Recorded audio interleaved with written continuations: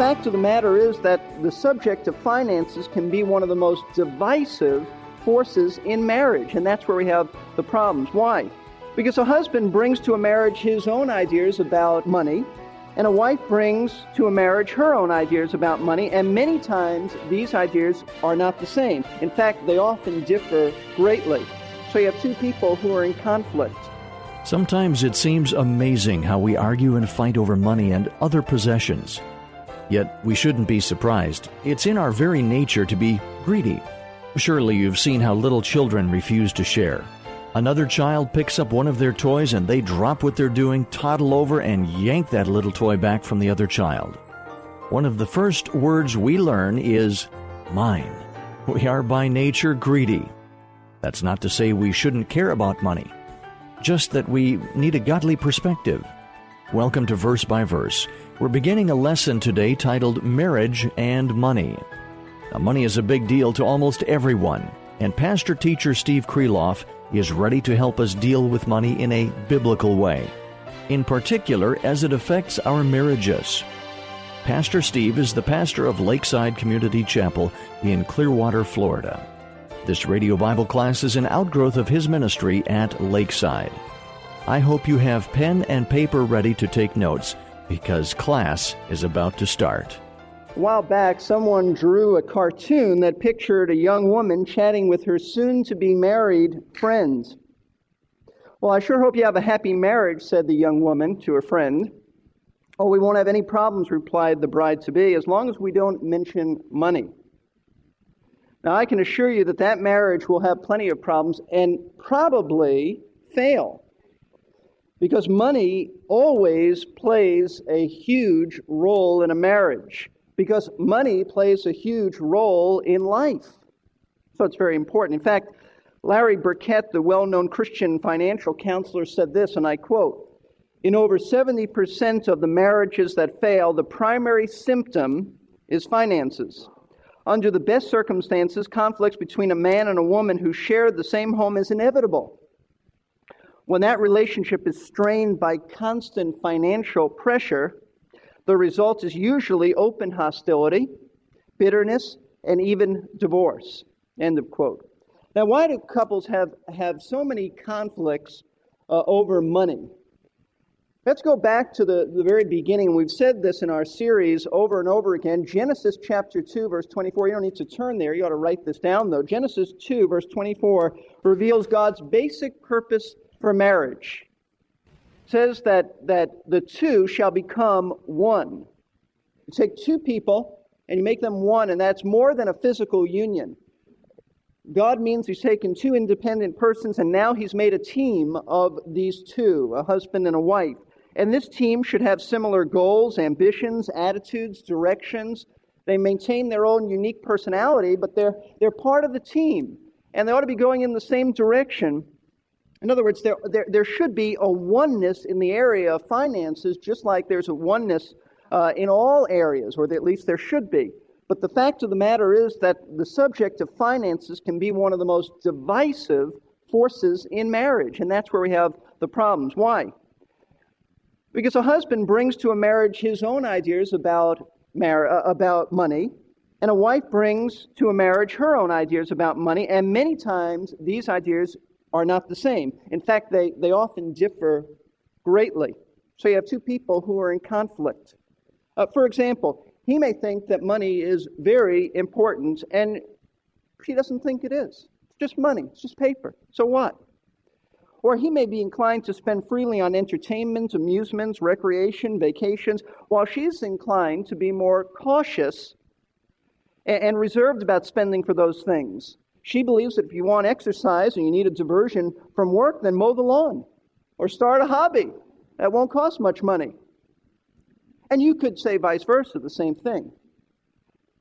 Or she believes that they should give as a couple generously to the church, to the Lord, but he thinks they need to save that money for future emergencies and future needs and things like that. Or he wants to work as much as he can. There are family bills and there are needs, and he's got a growing family, and he wants to work overtime, and he wants to get a second job, and all that, but she wants him to spend more time at home with her and the kids. And her attitude is, we'll sacrifice. We need you. There are some things more important than money, like building healthy relationships. Or he and she just have serious disagreements over what's important to spend on, what's a priority and what's not a priority. I read recently about a couple who came, this is a true story, came to a financial counselor seeking help on how to get out of debt. They were in serious debt, and the counselor advised them to go home and set up a budget to control primarily their miscellaneous overspending. You know, that category miscellaneous, and nobody knows exactly what that is. Now, the problem was that the husband's view of what was miscellaneous, what was really miscellaneous spending, and the wife's view were very different. And I quote to you, here's what the financial counselor said. In their case, they were overspending approximately $500 per month on a variety of things. They left and came back in about 2 months. I asked the husband, well, how do you like the plan so far? Remember, he sent them home with a plan for a budget and get a control on miscellaneous spending. And here's what the husband said. He said, this is great. I've got our spending under control, and we're not going any further into debt. In fact, we're actually paying off some of our indebtedness and have a small savings. Then the counselor asked the wife, how do you like the plan so far? And she said, this is absolutely the worst thing that has ever happened in my life. The counselor said, why is that? She said, I thought you told me that this plan, that this would be a plan that would work for both of us. That's right. Well, let me tell you something. He has decided that my hair is miscellaneous. Our kids are miscellaneous. My car is miscellaneous. The house is miscellaneous. And she went on to name the things that he had trimmed out of the budget. But she said, his bass boat is not miscellaneous. When the motor on his bass boat broke and he had to spend $200 on it, it was a necessity of life. See, now we chuckle at those things, but those are the real problems that couples are having. These are the typical kinds of money conflicts that husbands and wives face, and more. I just gave you a sampling. You could have someone who's extremely extravagant and someone who, let's face it, is just downright cheap. That you feel guilty if you leave a light on in the home. Now, that happens. Now, there are two basic reasons why there are money conflicts in a marriage. Number one, because a husband and a wife are sinners. And sinners are naturally inclined to be self-centered and selfish. And there is nothing quite like money to reveal our selfishness. Because money tells us what I can get for me. And so that just brings it out. It doesn't make us selfish, it just reveals character. The second reason why there are conflicts and differences in families with money is because husbands and wives were raised in different homes, and their parents conveyed to them different values and attitudes and ideas concerning money. Now, if your parents had a similar value system to your spouse's parents, then probably you're not going to have as many conflicts over money. But if it was vastly different, you're going to have some real challenges and obstacles to overcome. But the good news is they can be overcome. And that's what we're trying to convey to you throughout this series, that no matter what problem you have, the Bible has an answer. And these problems can be overcome. How? By knowing financial problems can be overcome by knowing what the Bible teaches concerning money and money management. Now, assuming that you're both believers in Christ and you are submitted to the authority of the Word of God, then you can be helped. If you're not submitted to the authority of the Word of God, then you're going to flounder in your own problems. But the Bible has, as I've tried to narrow it down, and I've done quite a bit of reading this week on this, I see two aspects about family finances that will help you resolve your conflicts. We want to build unity in finances because there ought to be unity in marriage. And so I see that you need two things to have a unity in family finances. Number one, you must have a biblical philosophy of money. You must understand what the Bible says concerning a philosophy of money.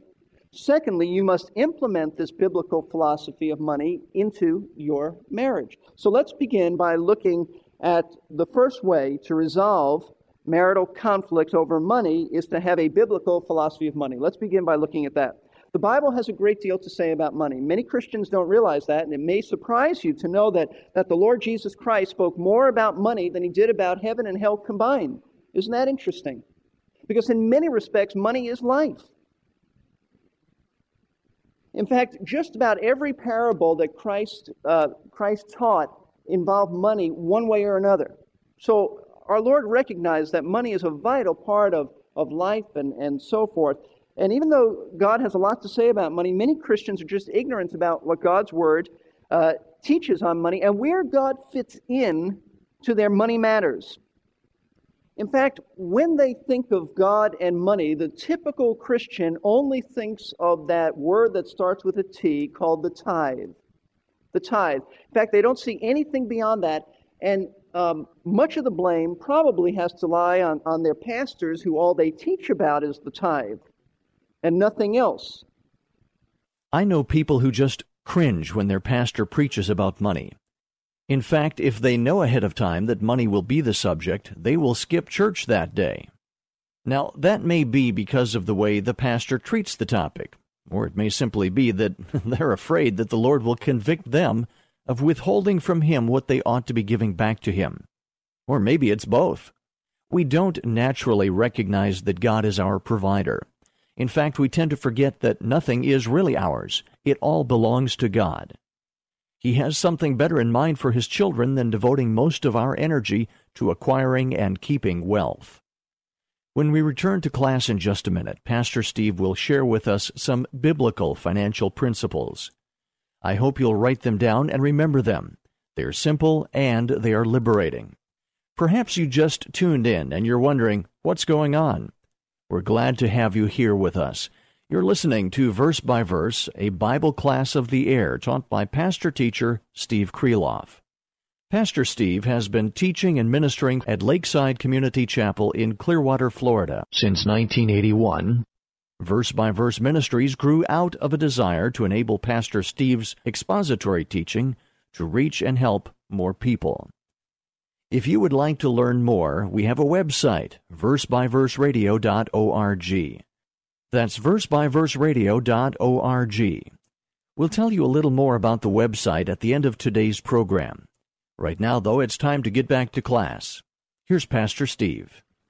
What does the Bible say about money? I'm going to give you some principles. You ought to write this down. I'm just pulling, I think we have 3 principles. Bible certainly has a lot more to say, but 3 principles on money that will help you to form a biblical philosophy of money. I think these are the most important principles. Number 1, God wants us to know that He is the one who gives us the ability to make money and that all money comes from Him. I remember growing up saying, I want this, I want that, and I heard that probably what most parents have said to their children at one time or another. Do you think money grows on trees? I thought it grew on my dad, actually, not trees. And I just thought, you need something, just go to him. Or go to my mom. I didn't care where it grew, I just wanted it.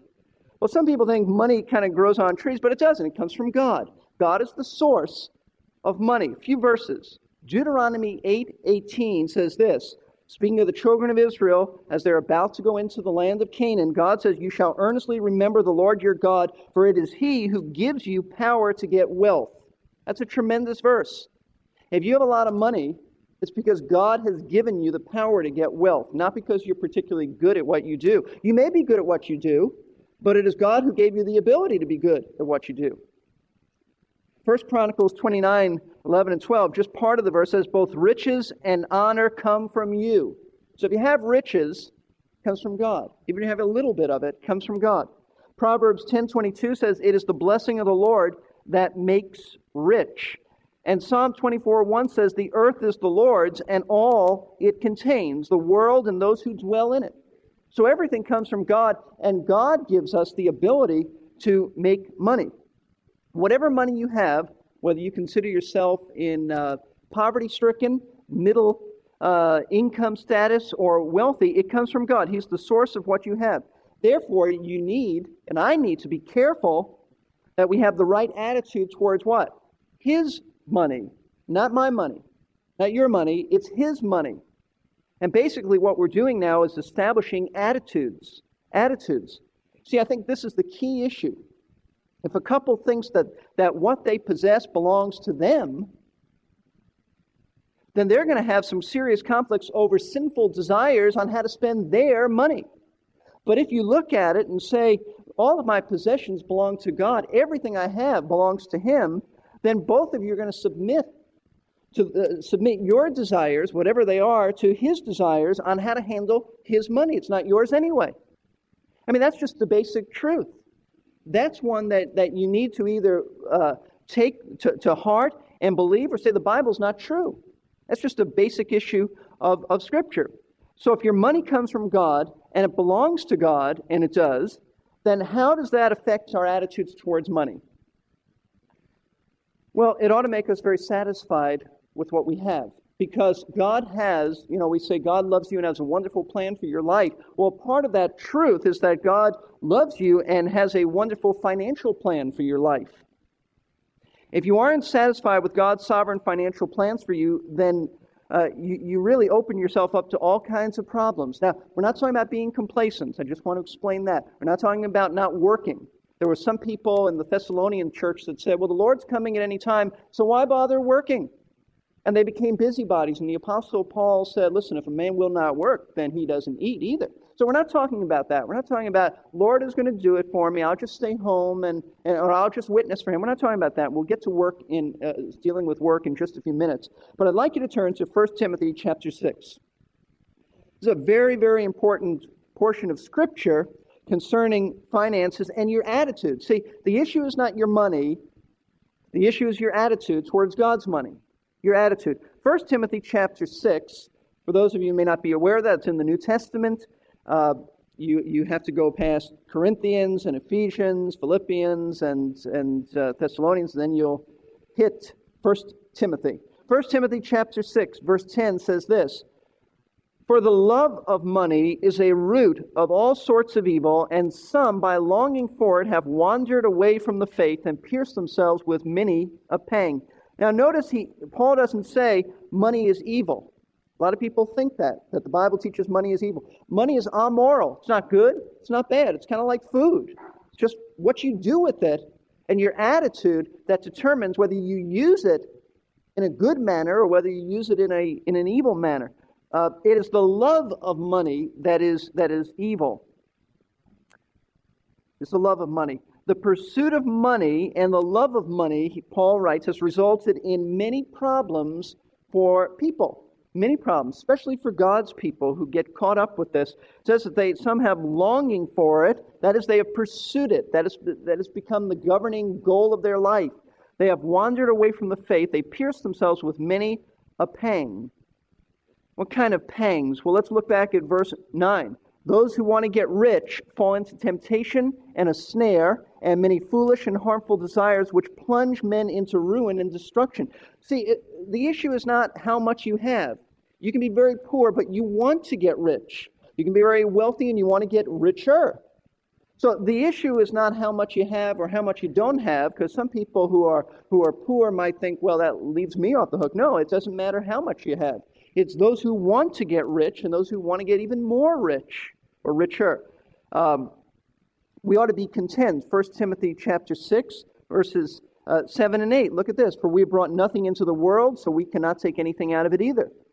And if we have food and covering with these, we shall be content."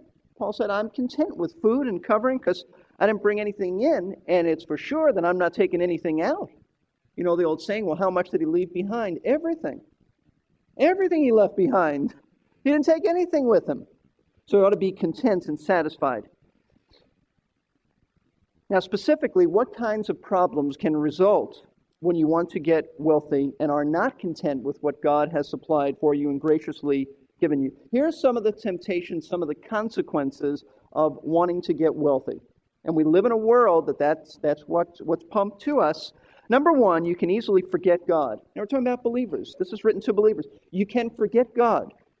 You can leave God out in the pursuit of money. I have a dear friend who was making money and things were going very well. In fact, he was just telling me about this recently.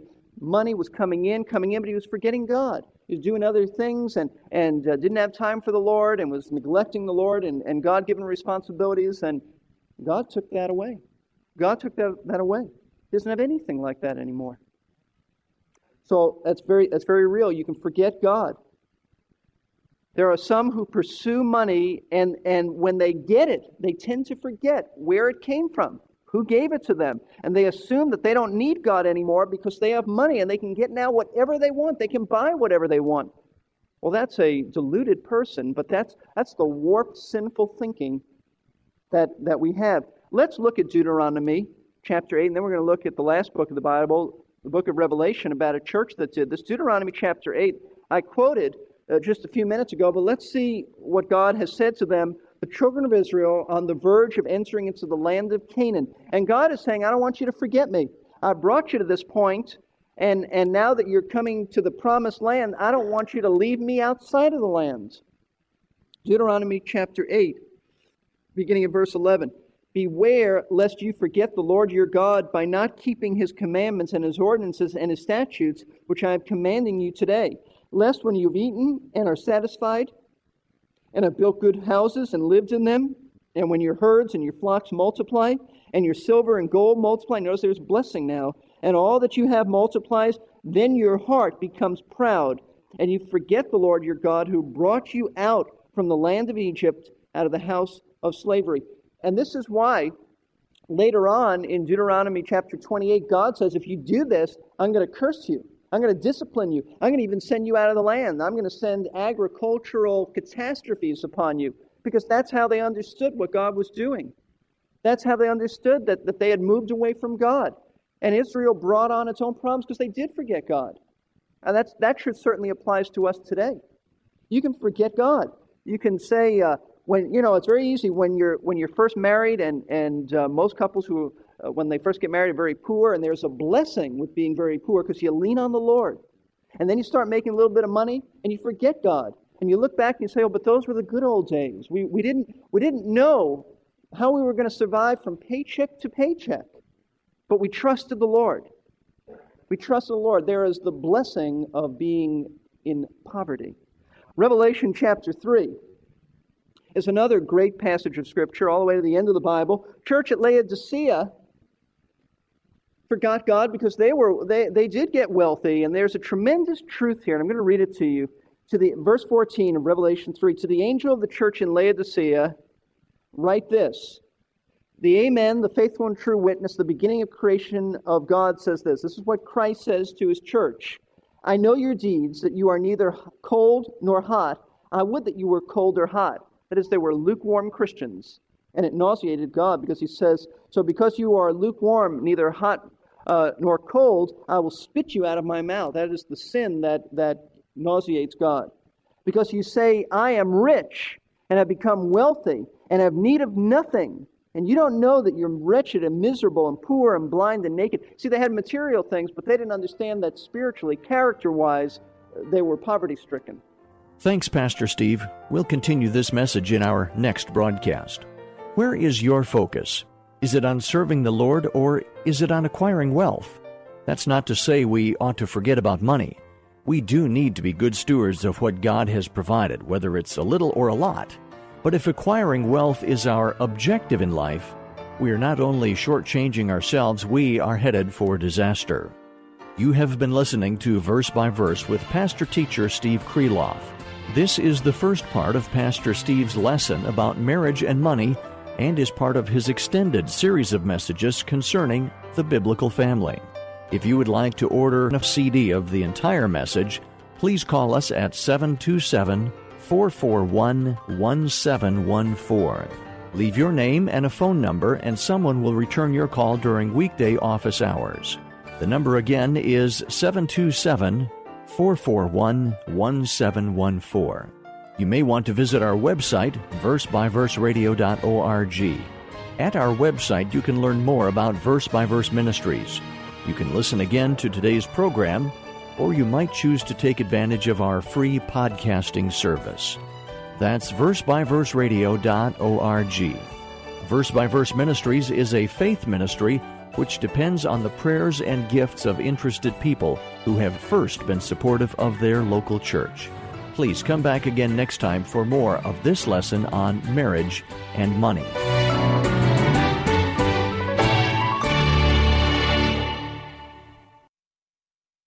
We're here to give you strength between